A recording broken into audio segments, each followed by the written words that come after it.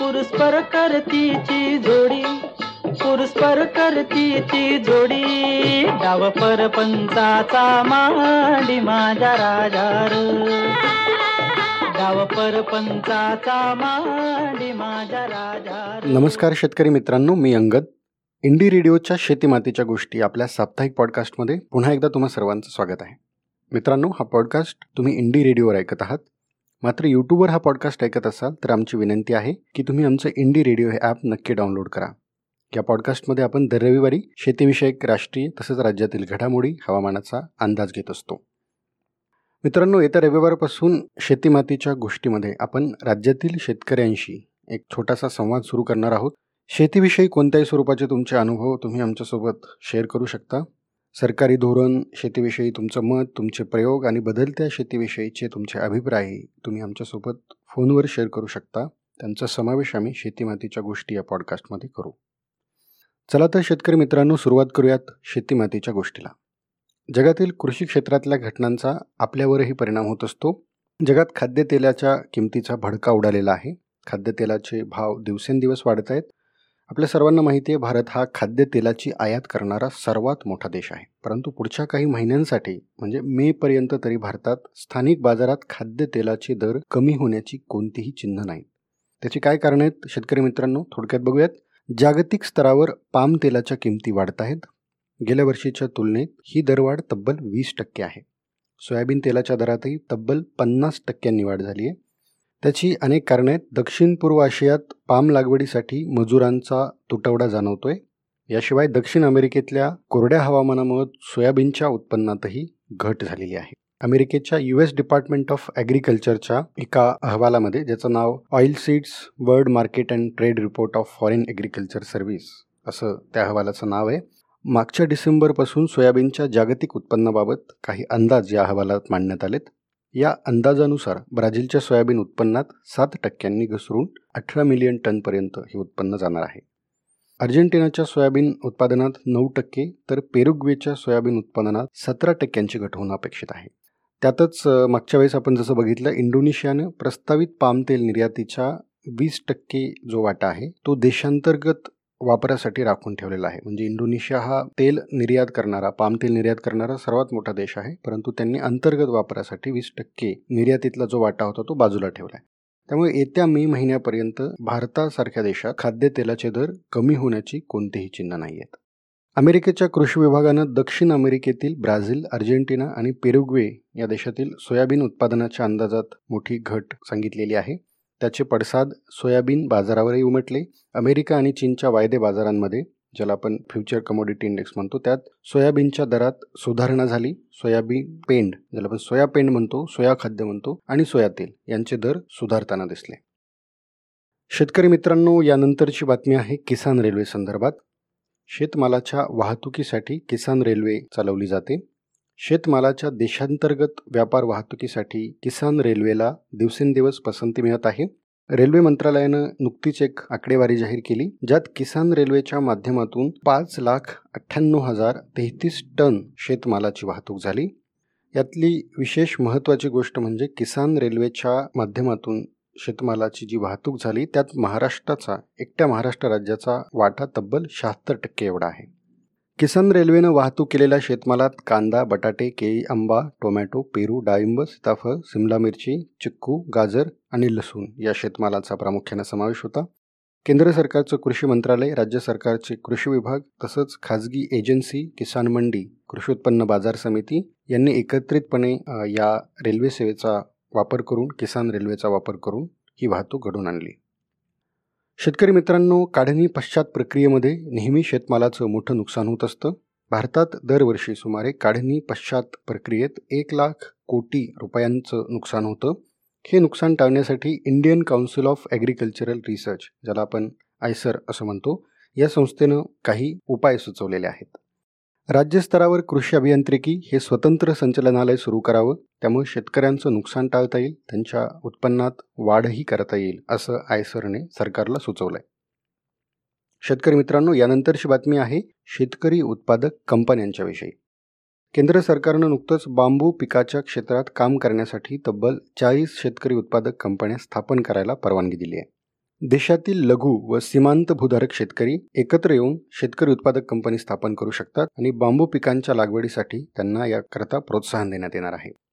या प्रकल्पासाठी महाराष्ट्र, मध्य प्रदेश तसं ओडिसा राज्यांची निवड करण्यात आली आहे. केंद्रीय शेतकरी व कृषी कल्याण मंत्री नरेंद्रसिंह तोमर यांनी राज्यसभेत नुकतीच ही माहिती दिली. बांबू पिकांच्या मूल्यवर्धन साखळीत काम करण्यासाठी शेतकऱ्यांना प्रोत्साहन देण्यात येणार असल्याचंही सरकारनं म्हटलेलं आहे. मित्रांनो, यानंतरची एक आकडेवारी थोडक्यात बघूयात. सोया खाद्य, ज्याला आपण सोया पेंड असंही म्हणतो, सोया पेंडीच्या निर्यातीत गेल्या वर्षीच्या तुलनेत ऑक्टोबर ते जानेवारी या महिन्यात तब्बल 64% घट झालेली आहे. म्हणजे भारत जी सोया पेंड निर्यात करतो दरवर्षी, त्यात 64% घट यंदा पाहायला मिळाली. Soybean processors association of India, ज्याला आपण सोपा म्हणतो, त्यांनी शुक्रवारी ही माहिती प्रसिद्ध केली. सोया खाद्याची 4 महिन्यातील निर्यात 2021-22 या वर्षात जर बघितली आपण तर ती 3.42 लाख टन एवढी झालेली आहे. त्या अगोदरच्या वर्षी हीच निर्यात 10.3 लाख टन एवढी होती. म्हणजे यात 64% घट झालेली पाहायला मिळाली. कुक्कुटपालनासाठी कोंबड्यांचं आवडतं खाद्य म्हणून सोया पेंड या खाद्याची देशांतर्गत मागणीही काही प्रमाणात घटलेली आहे. त्यात गेल्या वर्षीच्या तुलनेत 5% घट झाली आहे. भारतात आयात झालेल्या जनुकीय प्रवर्तित सोया खाद्यामुळे देशांतर्गत सोया खाद्याची मागणी कमी झाली असल्याची शक्यता बाजारभाव विश्लेषकांनी व्यक्त केली आहे.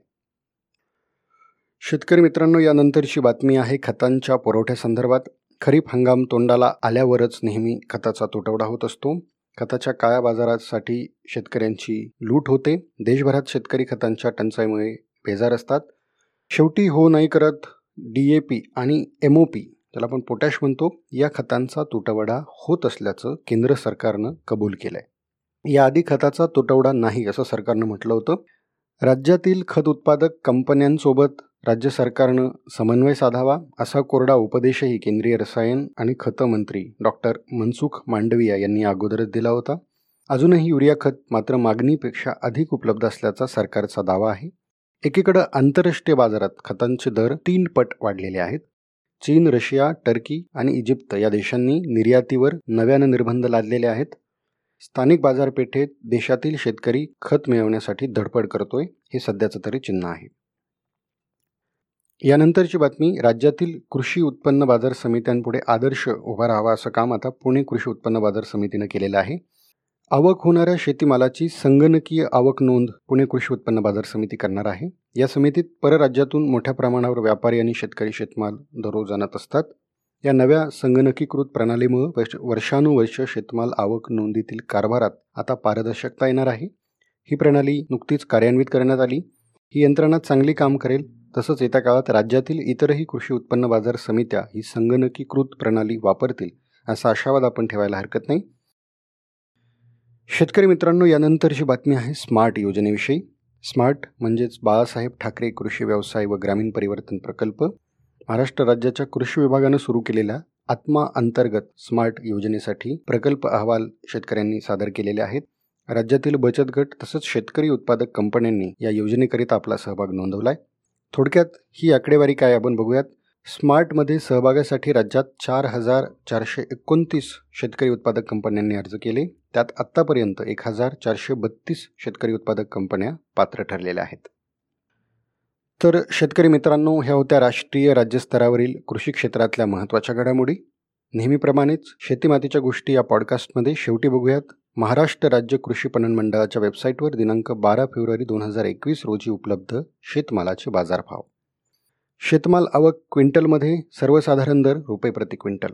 गहू आवक 4,374 क्विंटल, दर 2,020 रुपये प्रति क्विंटल. ज्वारी आवक 1,598 क्विंटल, दर 1,875 रुपये प्रति क्विंटल. मका आवक 14,325 क्विंटल, दर 1,729 रुपये प्रति क्विंटल. हरभरा आवक 8,916 क्विंटल, दर 4,472 रुपये प्रति क्विंटल. मूग आवक 230 क्विंटल, दर 5,792 रुपये प्रति क्विंटल. तूर आवक 29,638 क्विंटल, दर 5,993 रुपये प्रति क्विंटल. आणि शेवटी सोयाबीन आवक 34,448 क्विंटल, दर 6,135 रुपये प्रति क्विंटल. शेतकरी मित्रांनो, हा पॉडकास्ट तुम्ही IndyJournal.in या आमच्या वेबसाईटवर लेख स्वरूपातही वाचू शकता. त्याची लिंक तुम्हाला डिस्क्रिप्शनमध्ये मिळेल. याशिवाय इंडी रेडिओ हे आमचं ॲप ॲपल पॉडकास्ट आणि गुगल पॉडकास्टवरही हा कार्यक्रम उपलब्ध आहे. शेतकरी मित्रांनो, इंडी रेडिओ हा इंडी जर्नलच्या सहकार्याने जाहिरातींवर अवलंबून नसलेला एक स्वतंत्र मीडिया प्लॅटफॉर्म आहे. वाचकांनी केलेल्या आर्थिक मदतीवर आम्ही काम करतो, तेव्हा सोबत दिलेली लिंक वापरून इंडी जर्नलला आर्थिक मदत करायलाही विसरू नका. इंडी रेडिओवर तुम्हाला आणखी बरेच कार्यक्रम, बातम्या आणि ऑडिओ पुस्तकं ऐकायला मिळतील. तर ऐकत रहा इंडी रेडिओ. पुन्हा भेटूया पुढच्या रविवारी. तोपर्यंत मी अंगद तुमचा निरोप घेतो. नमस्कार. डाव परपंचाचा मांडी माझ्या राजार, डाव परपंचाचा मांडी माझ्या राजार.